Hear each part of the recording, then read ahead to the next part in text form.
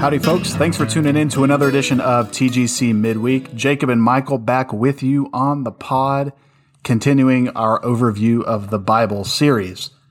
Michael, what's going on, man?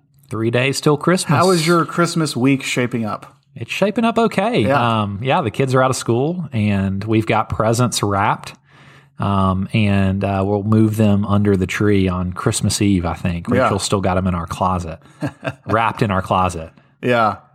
You get to the point where you have kids our age, and you got to keep them pretty well hidden. They're searching. I remember being that age, and you can find them in between dad's suits in the closet. The house I grew up in the garage, there was like this sort of random closet that was there, and it seemed out of place. This sort of obscure closet, and that's just where all the Christmas gifts were. Now, everyone knew it. Are you the type of guy who, if you knew your presents are in the closet, would you want to see them before Christmas or wait until Christmas? I dislike uncertainty. Okay. I work in finance, so uncertainty is the enemy. And so, I go and search those things out. Nice. Yeah. Man, I'm off this week, off work, and I realize that Christmas is a downtime for most of us, but it's probably like one of your busy seasons. Yeah, there are some things going on, and working in campus ministry for 7 years, it was definitely an off season. Mm-hmm. We'd be able to go home quotes. Home is San Antonio for us now, but we'd be able to go visit our families in Tennessee, and now that's just not an option. Yeah. And so it's definitely a little bit different, and we'll be here for Christmas like we have been the past few years, just by ourselves with our family. Do y'all have any odd family Christmas traditions? Ooh, that's a good question. Normally on Christmas Eve, we'll do kind of an appetizer dinner and allow the kids to open one present on Christmas Eve night. I don't think that's abnormal from what a lot of families do. And then, Rachel really insists on letting the kids go to bed before we put the wrapped Christmas presents under the tree on Christmas night, Christmas Eve night. So they come down to, a new round of gifts, so to speak, on Christmas morning. So the Christmas Eve gift thing was always tricky for me as a kid, because on the one hand, you want to open that gift and see what's under the tree if you don't know. And, there's just that excitement because you go to church, and then sometimes we would drive around and look at Christmas lights, and then you get home and you unwrap it. But then you're like robbing your joy from the next morning, because then there's less gifts to unwrap the next morning. So there's this cost benefit analysis that 10-year-old Jacob was always trying to figure out of where is the most net positive utility that I can get from this situation. In fact, it kind of makes Christmas Day afternoon kind of one of the more boring days of the year. Yeah. Because all of your presents have been opened. Obviously, the kids are playing with things, and so that's nice. So we would normally go see a movie on Christmas. Yeah, us too. On the Christmas evening, but I don't think that's an option this year. It's not. That's funny that you mentioned that. We would do that, not forever, but probably when I was in high school, we started doing that. Yeah, a lot of good movies come out on Christmas Day. Movies are out. There's not much else you can do, and we'd go see a movie, and good stuff. Good stuff. Well, what else is good? G is here to tell us. G, what's your boost and bummer this week, sir? Well, gents, since you guys brought up movies, we'll start off with the bummer, which isn't exactly a bummer, but maybe a partial bummer that maybe some folks at Trinity Grace can help me out with. So I am a Christopher Nolan fan. I love most of his movies, if not all of his movies. If you guys don't know who Christopher Nolan is, he's a director. He did Batman Begins and that trilogy. He did Inception, Interstellar, and recently he did a movie called Tenet. Now, this was recommended by my brother, and I had a chance to watch it over the weekend. And this isn't a movie review. You guys don't tune in for movie reviews to TGC Midweek, and so I'm not going to do any spoilers. But it was a tough one for me. I had a tough time keeping up. If you know anything about Christopher Nolan, his movies are thinker movies. They tend to really challenge you, and you have to kind of really think about what you saw. And I was trying to think about how to explain the feeling or sensation that I had watching the movie. And really kind of two things came to mind, and maybe some of y'all out there can identify with this. One is, I don't know if anybody of y'all remember or have been on a date where you're sitting across from somebody and who's just out of your league and you're just trying to catch up and you're just like, oh, I'm so far behind here. I'm just going to be nice because clearly you're just out of my league. The other thing that reminded me of was organic chemistry in college, where I kind of walked in and I knew the professor, thinking, this is going to be good class. I'm excited. And within 15 minutes, I realized that everyone has their intellectual track shoes on, and I'm still going with the Texas Mosey. And it was behind the 8 ball from square one. And so that's kind of what this movie was like. I watched it. I talked to my brother, and I was like, I have no idea what I just saw. I'm now, to his defense, I watched it at night, so I am had nowhere near the peak of my powers to be able to really chew on the movie and follow it as well as I'd like. So the bummer that I did not enjoy it as much as I hoped I would, and hopefully less of a bummer if someone out there in podcast land, if you've seen it and you understand it, pull me aside after church. We can go out to lunch and you can explain it to me. I'm happy to learn about it. I may even watch it again, probably in the morning when I have a little bit more of my energy and my mental faculties available to process a Christopher Nolan movie. But Tenet, if you're if you're up for a movie that's going to hurt you a little bit, make your brain hurt, that's one. It's great cinematography, great filmmaking. It's just one heck of a script. So yeah, that's my little bit of a bummer. On the flip side, Boost, kind of following a little bit of what Michael did last week.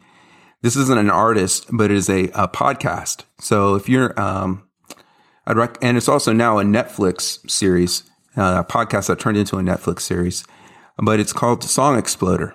It's a podcast that started about 6 years ago. I've been tracking it for about 3 or 4 years. Premise of the podcast, if you're interested, is the host interviews artists about a song of theirs. And it's about 25 to 30 minutes long. And they go through the song. And the host has the stems, which are, for those of you guys who are not musically inclined, they're kind of the individual tracks of the song. So if there's a bass or a drum or a guitar, he actually has, and a lot of times they have the actual demos from their iPhones.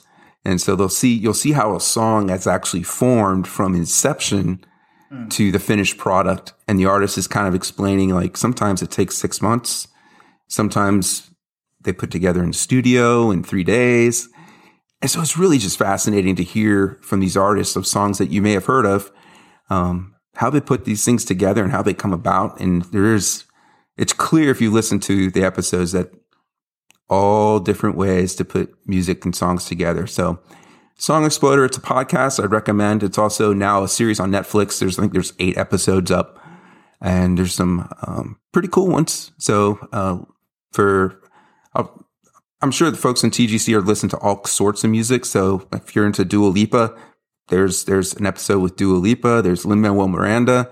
There's REM, Losing My Religion, for those of you guys who are 90s kids. So there's a lot of Alicia Keys. So there you go. Song Exploder's the Boost. And happy Merry Christmas, everybody. Good stuff. I know that must be good because I don't know anyone who you just mentioned. So that's how I know that it must be pretty good. I think that's Alicia Keys. REM. That's like when you sleep, right? That's when you dream. Whoa. I love this. No, but that's the podcast that, so my boss mentioned this. There's some group that I don't, am not familiar with, but they compose the lyrics to their songs using an Excel spreadsheet because the guy would take like just random phrases that he thought sounded cool and categorize them in some way, and then use kind of a random number generator to get, like, a line in a song according to whatever meter it was to be written to. And I think that's pretty cool. So if there's something I can get behind in terms of music, it's using Microsoft Excel to write your lyrics for you. Man, so I'll tell you. I'm a fan. Now we just need to incorporate offset match into that sort of thing. And that would be an Excel joke for the one person out there that might get it. Oh, goodness. Yeah, you want to talk about niche comedy? Excel jokes. Yes. Oh, man. Boy, we've been kind of all over the place today so far. Well, let's get to it then. Let's do it. So, last couple of weeks, we've been in the gospel accounts, been in the New Testament for a while now. This time getting into Acts, which we talked about the Gospels being historical accounts, but Acts is really one that reads as a history in the same way, most analogous, I think, to the way some of the Old Testament histories read, if that makes any sense. Yeah. It really is classified as the New Testament historical book, if you had to classify it in any way, and it really recounts for us the beginnings of the church, the beginnings of Christianity. And I've mentioned this man before who is a sociologist named Rodney Stark, but he poses an interesting question when he considers the rise of Christianity. And he asks this. He asks, how did a tiny and obscure messianic movement from the edge of the Roman Empire dislodge classical paganism and become the dominant faith of Western civilization? And Acts is really the answer to that question that he asks, the very beginning of the story. And it recounts how a small band of uneducated men and women turned the world upside down with a message of grace and mercy. And it's an exciting story because we get not only a chance to read it, but in many ways we get a chance to be a part of it. It's a story that's continuing to this day. And we are actually playing a role in what God is up to as he takes the gospel message to the ends of the earth, which in the apostles' mind would be San Antonio, Texas. Well, in the apostles' mind, it would be like Spain. Well, that's right. That's right. So it would have been Spain. Well beyond the that's exactly what I meant to say. Spain would have been the ends of the earth to them. Their minds would have exploded if, first off, I guess that it would have exploded if they knew that there were more, territory beyond what they knew. Yeah. But you get the picture, right? Yes. Nobody would have ever expected, the gospel to have moved this far, especially in those early days of the book of Acts. Sure. So we're going to spend 2 weeks here on Acts. The first week's kind of camping out in chapters 1 through 12. And this is just the way that I see it. This is sort of the part of the book where Paul is not the predominant figure yet. Mm-hmm. We have the apostles kind of gathering together right after Jesus's resurrection and ascension, and kind of in a what do we do now sort of thing. Peter becomes sort of the de facto leader of this group, gives a couple of good sermons. Yep. I'll let you launch into it here in a minute, but maybe before you do, can you give us a good idea of what it means to be an apostle? Yeah. So an apostle, the best place to go, and we were talking about it a little bit before. So Judas actually, after he betrays the Lord, he commits suicide, and likely out of his shame and guilt for what he had done. And because of that, at the beginning of Acts, in Acts chapter 1, the apostles that are there, the disciples that have followed Jesus through his ministry, decide that they need to elect another one to take Judas's place. And in chapter 1, verse 21, Peter takes charge, and he says this: "So one of the men who have accompanied us during all the time that the Lord Jesus went in and out among us, beginning from the baptism of John until the day when he was taken up from us, one of these men must become with us a witness to his resurrection." And so that's really what an apostle is, a witness to the resurrection of Jesus Christ. And the requirements for being an apostle is you had to have actually been with Jesus and have witnessed his resurrection, because that's the message that you were taking out to the known world. Now, we do have a little bit of an exception made for the apostle Paul, But in Acts chapter 9, Jesus actually approaches the Apostle Paul as he's on the road to Damascus, and Paul actually sees the risen Lord with his own eyes. And so he is given, in some senses, a special exemption into the apostolic band. But he even mentions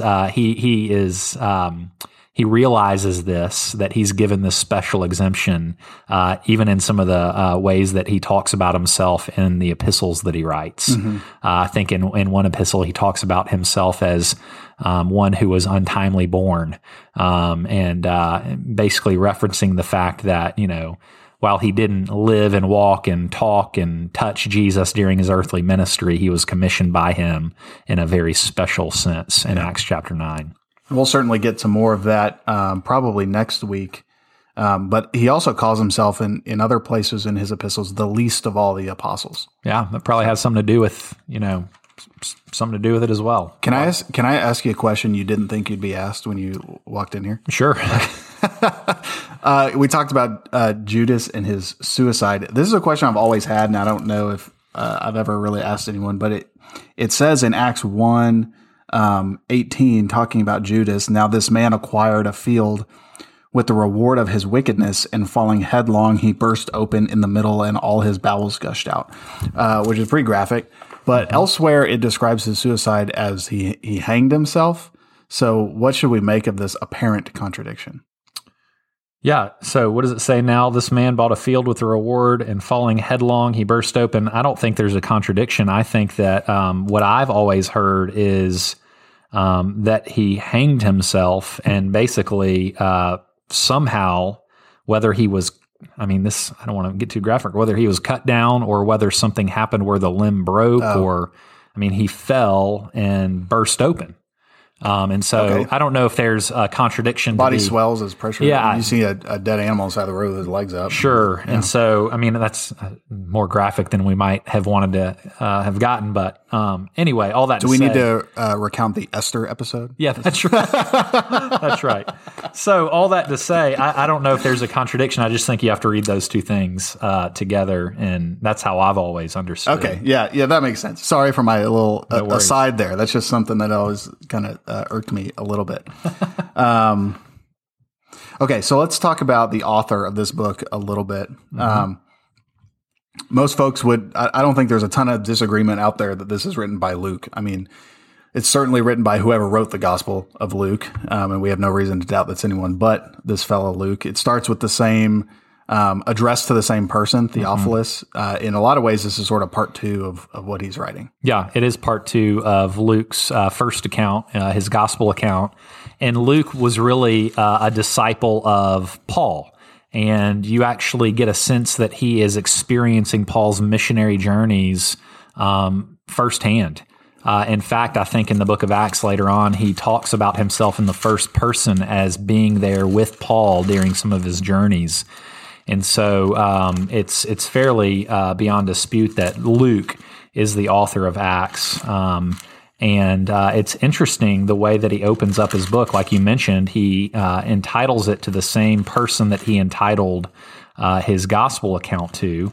And he opens by saying, I have dealt with all that Jesus began to do and teach, referencing his gospel account, until the day when he was taken up after he had given commands through the Holy Spirit to the apostles whom he had chosen. And so it leads folks to say, well, Jesus began to do and teach things in the book of Luke, in the Gospel of Luke, and now Jesus is going to continue to do and teach things through his apostles in the book of Acts. And traditionally, the book of Acts is known as the Acts of the Apostles. It's Jesus's ministry that is carried on through his followers, through his apostles, out into the world. And so that's kind of what you're getting in the book of Acts is Jesus's work and ministry continuing through his followers. Gotcha. So one of the first big events that happens in Acts is Pentecost. So in this instance, some of the apostles are speaking, and this is when the Holy Spirit comes upon them. And even though there's a very diverse crowd of different ethnic groups and different kinds of people, they all are hearing what the apostles are saying in their own tongue. there's this interesting language of tongues of fire coming to rest upon them. What should we make of this Pentecost event? Yeah. Remember back in John chapter 16, I think it was, Jesus said that it's better for me to leave, because if I leave, I'll send the Comforter your way. And this is what he's talking about. He's talking about sending them the Holy Spirit.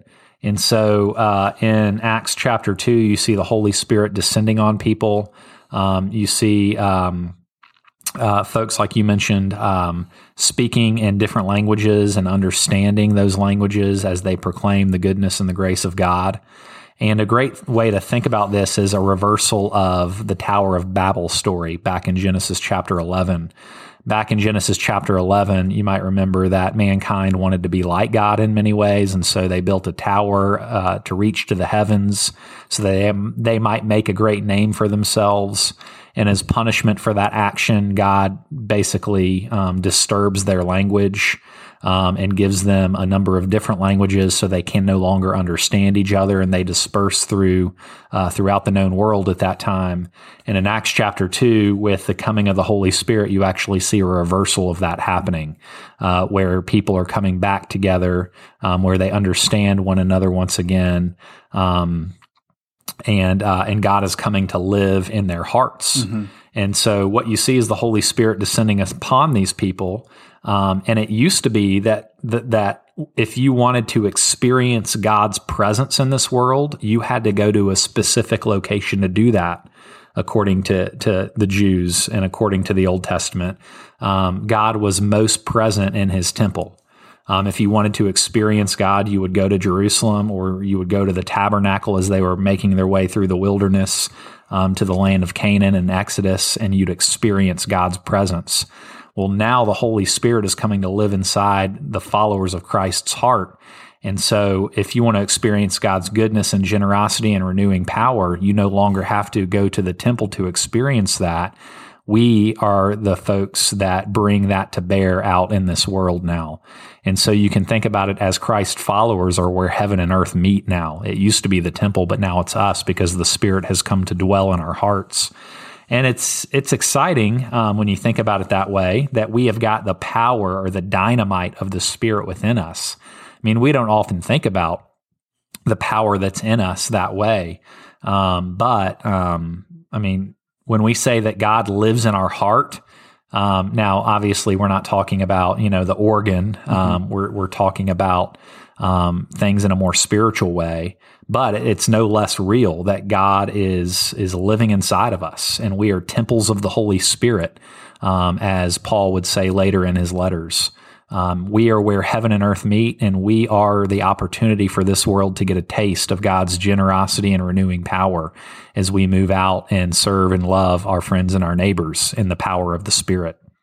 So since my heart is a temple of the Holy Spirit, and I have God living in me in this way, does that mean I can take my religious life and privatize it and simply kind of retreat into my own thoughts and persuasions? Because after all, I have the Holy Spirit living within me, and so I don't need anyone else because God is with me. And so if I want to experience God, I don't even have to leave my house. Is that what I should take from this? Absolutely not. I think that that's Jesus, what we call softball. Yeah, that's right. That's right. Softball for more preaching. I think that is that would just be completely disregarding the reason why mm-hmm. Jesus wanted to send the Spirit into our hearts and into this world. The reason why is so that we could accomplish his mission of taking the gospel or the good news to Jerusalem, to Judea, to Samaria, and to the ends of the earth.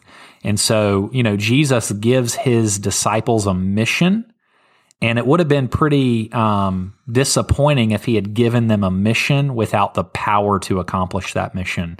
And so in Acts chapter 2, you see him right on the heels of giving them a mission to take the gospel to the ends of the earth. He actually provides the power by which they are going to do that, and that's the power of the Spirit living inside mm-hmm. them. And as you think about it that way, it's pretty beautiful that Jesus gives us a mission and the power to accomplish the mission. And nothing's changed. Yeah. We still have the same power that these initial apostles and disciples had when they were moving out in Jerusalem and Judea and Samaria. So unpack that a little bit, because there are instances of like Peter and John performing miracles of healing. Sure. And so when they were performing miracles of healing, what that was doing was authenticating their apostolic authority. And so they were still receiving divine revelation that they were trying to convey to the churches that were being established. And in order to gain an ear, in order to add power to their proclamation, the Lord blessed them with signs and wonders. In order to validate their preaching ministry that really highlighted the life, death, and resurrection of Jesus. Now that the canon is closed, or the revelation has ceased, we've got all the books of the Bible that we're ever going to have, is another way to put it. No longer is the Lord using those signs and wonders to authenticate our message in the same way that signs and wonders were being used by Peter and Paul and the other apostles. That is not to say that God doesn't have the power to perform those miracles any longer. I say that we see that power in different ways now, through changed lives, through folks experiencing renewal in ways they never thought was possible, in the way that they love and serve others. And so it's not as dramatic. They're not what we would call miracles that are happening today, but no less powerful. The signs and wonders and miracles were just given for a certain time to authenticate the message that was being brought by the first apostles. Very good. So after we have this Pentecost event, Peter gives a sermon. I don't know if there's any comments you want to make on this, but I know you wanted to hit on the fellowship of believers a little bit. Yeah, it's just interesting that this is what God's people were supposed to be doing. This is exactly what the leaders of the church, not the church, the leaders of Israel, the Pharisees and the scribes and the teachers of the law should have been up to, was caring for folks, was participating in authentic worship, but they weren't doing it. And so what you see in Acts chapter 2 is the fellowship of believers, the followers of Jesus, took it upon themselves to do it. And beginning in verse 42, it says they devoted themselves to the apostles' teaching and fellowship. And so they had a standard by which they were listening or living their lives, the apostles' teaching. They were with one another, breaking bread, and they were praying with each other. And all came upon every soul, and many wonders and signs were being done through the apostles. And all who believed were together and had all things in common. And so you just get this sense of real rich community that was being experienced by these followers of Jesus. At this point, it was likely just a few hundred folks that have come to believe that Jesus was the risen Lord of the universe. And so they had to band together. And they did it in a really beautiful way that the church should seek to emulate in a lot of ways today. I've often found folks that will take this passage and use this as some sort of biblical justification for socialism or communism. What do you think about that? I think that that's off base because it's pretty obvious that they still had their own personal private property, because if you flip forward a few chapters, you get the story of Ananias and Sapphira. And basically what was happening is folks were selling all that they had and they were bringing it to contribute to the fellowship. And this was all voluntary. None of it was coerced. None of it was forced. And Ananias and Sapphira, they sell a field of theirs, and they hold back a little bit of the profit that they made, but they make it seem like they were giving everything, and the Lord judged them for that. Now, he didn't judge them because they didn't give everything. He judged them because they were lying, because they weren't being honest. And so it just leads us to believe that personal property was still, enjoyed among the followers of Jesus. And that this was not a socialistic environment by any stretch, but it was a very generous environment. And so that's kind of what we should take away from it. What does radical generosity with the fellowship of believers look like? And that's just that's the key point, is that it's within the fellowship of believers. So this is a church acting in this way as it's described with amongst itself. It's not any kind of state policy or anything like I think some people would like to see. And so I've always said that since I'm not a preacher, I can talk about my own political persuasions, but I've always said that, I am pretty conservative, but I can be a quasi-socialist vis-a-vis my local church and my relationship to it in the sense that I give to it what I can so that it can give to others what they need. Sure. That's a great way to think about it. And it's all voluntary. And government welfare crowds out that kind of altruism. But that's not this podcast. Yeah. I would listen to that podcast if you made it, but sorry, Michael's going, stop. No. Okay, so next I think we can talk about, so the next thing we really see is that the apostles start to get, there's some scrutiny that starts to be placed upon them by some of the Jewish religious leaders, and there starts to be a persecution that is, I guess, informally leading up to formally in Jerusalem there against them, and causes them to sort of start to push outward. Yes, and so you start to see persecution happening, and basically the religious leaders are not happy. They had thought that they had put this whole fairy tale to rest when they executed Jesus. But now it's gaining more power than they ever had experienced before, because the Holy Spirit has come to live in hundreds of people, and his power is now basically moving through Jerusalem. And you get a little bit of a sense that they call special meetings to figure out what they're going to do with these apostles. And I love in Acts chapter 5, in the midst of Peter being before the religious leaders, and they're figuring out, what are we going to do with this guy? One of them, in verse 37, after him, Judas the Galilean rose up in the days of the census and drew away some people. After him, he too perished, and all who followed him were scattered. And so this is the advice that somebody says. So in the present case, I tell you, keep away from these men and let them alone. For if this plan or this undertaking is of man, it will fail. But if it is of God, you will not be able to overthrow them. You might even be found opposing God. So they took his advice, and when they had called in the apostles, they beat them and charged them not to speak in the name of Jesus, and let them go. And so I just love that one of the religious leaders stood up and said, look, I mean, if this is from God, we're not going to be able to stop it. And so they beat them and let them go. And persecution begins to happen. I love how letting them go involves a brief beating. Yeah, a brief beating. That's right. And it's great. Then they left the presence of the council, rejoicing that they were counted worthy to suffer dishonor for the name. And every day in the temple and from house to house, they did not cease teaching and preaching Jesus as the Christ. So with this threat of persecution, they were rejoicing that they were considered worthy to suffer for the name of Christ, and continued to preach and teach, which culminates in Stephen's story, which is found at the beginning or the middle of chapter 6 and stretches to chapter 7. And Stephen is basically stoned. And after he's stoned, persecution is just completely rampant at that point, which pushes the disciples of Jesus beyond Jerusalem to Judea and Samaria. And so persecution is really the avenue or the vehicle through which God grows the church and pushes it beyond Jerusalem, which is counterintuitive and interesting.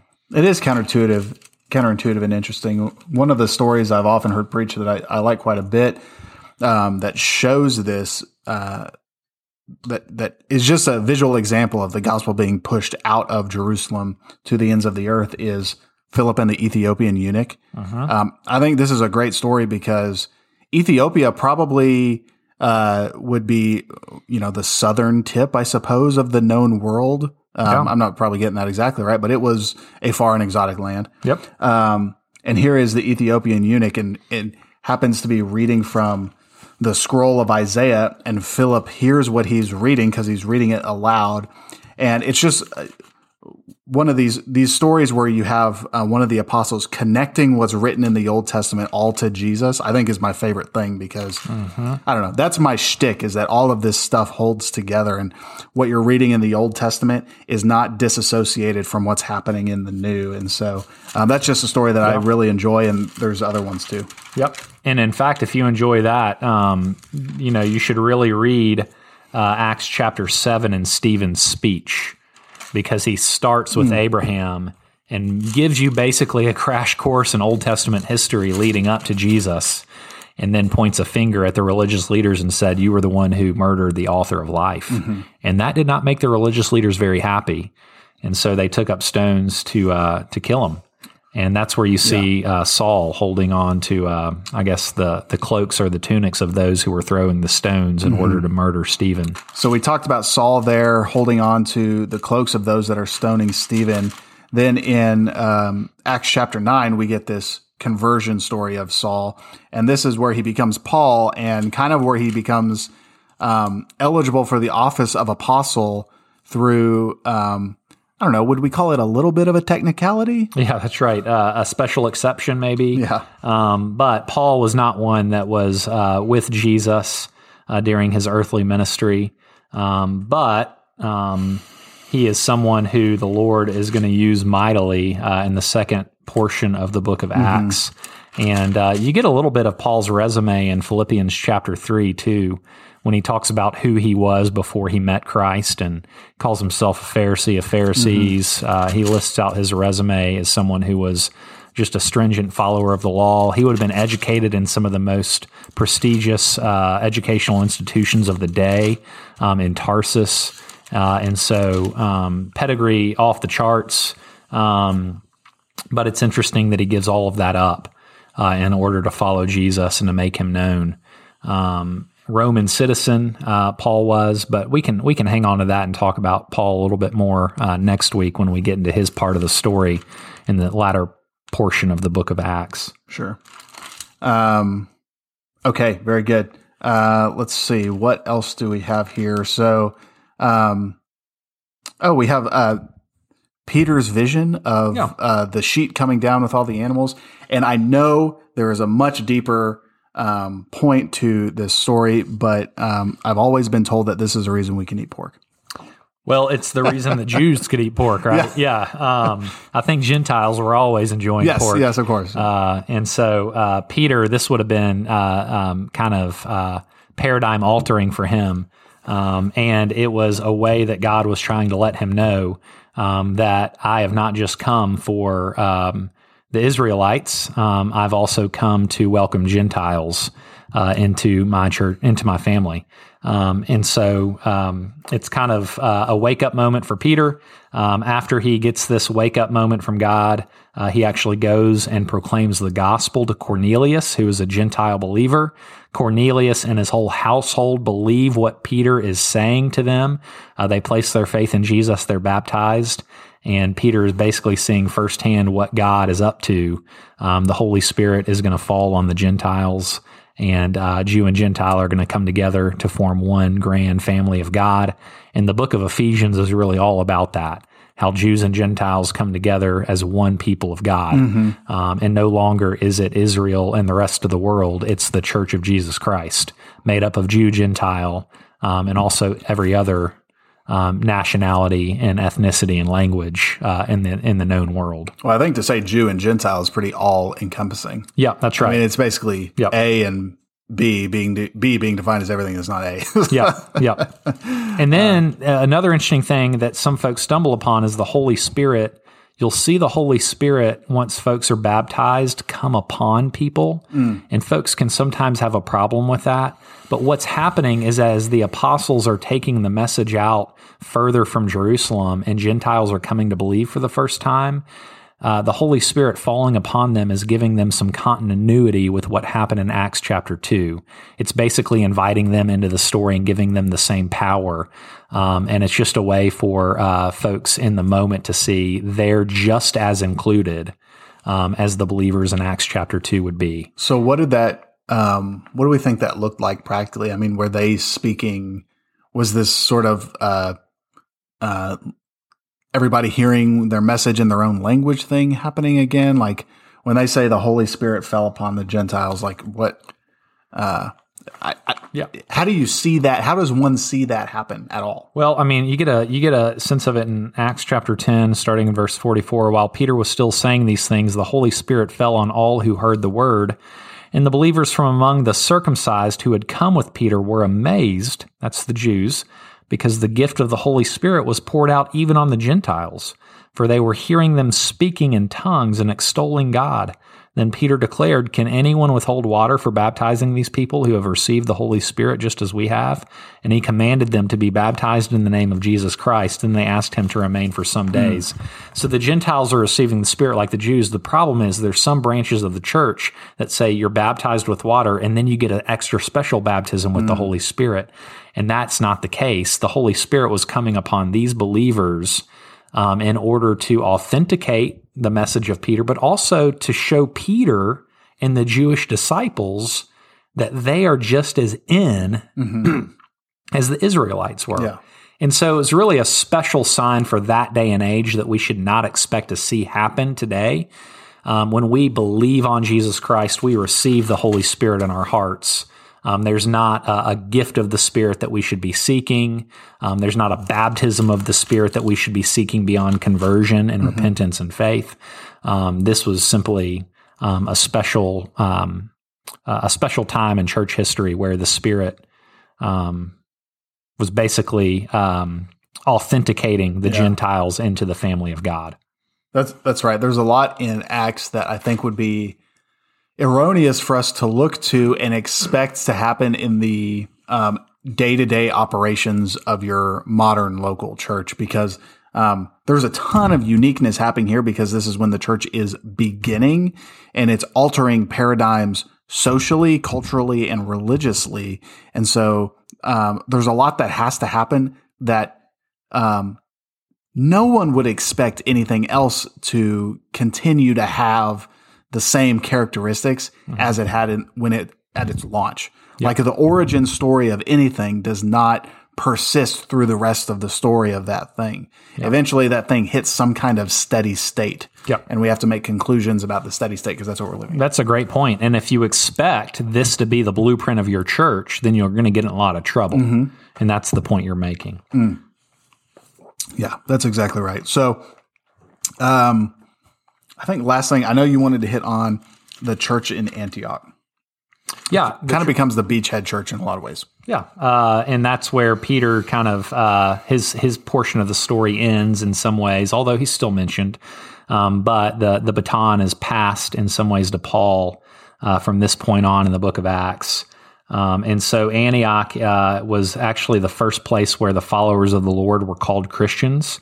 It says in verse 26, for a whole year, they met with the church of Antioch and taught a great many people. And in Antioch, the disciples were first called Christians. And so Antioch is kind of the last part of the world before the apostles are going to take the message to the ends of the earth. Antioch would have been kind of that frontier territory where they set up a beachhead, as you said, multicultural, multi-ethnic church, and they're going to launch missionary journeys from Antioch. It's really a missionary sending church, the first missionary sending church, I guess we could say. That's right. Of the New Testament. Well, I think that about brings us to chapter 12. I think we can probably wrap it up there for the evening and pick up again next week and start talking about the rest of Acts as Paul becomes kind of a central character for us. Do you have any final thoughts before we wrap it up? I don't think so. That was pretty exhaustive, moving through chapters 1 through 12. Yeah, it was good stuff. Well, folks, we appreciate you tuning in to this edition of TGC Midweek. Hope you're listening as you're driving to your Christmas destination or plans, whatever you're doing. Hope you're staying safe and enjoying some good family time. We appreciate you tuning in. As always, if you have questions about the Bible, specifically about the New Testament, we would love to get those, and it'll help guide some of the discussion that we'll have in coming weeks. If you have those questions, you can email them to questions@trinitygracesa.org, or you can text those questions anonymously to the number that you'll find on the back of your Sunday morning bulletin. Well, this has been TGC Midweek, and until next time, we'll see you later.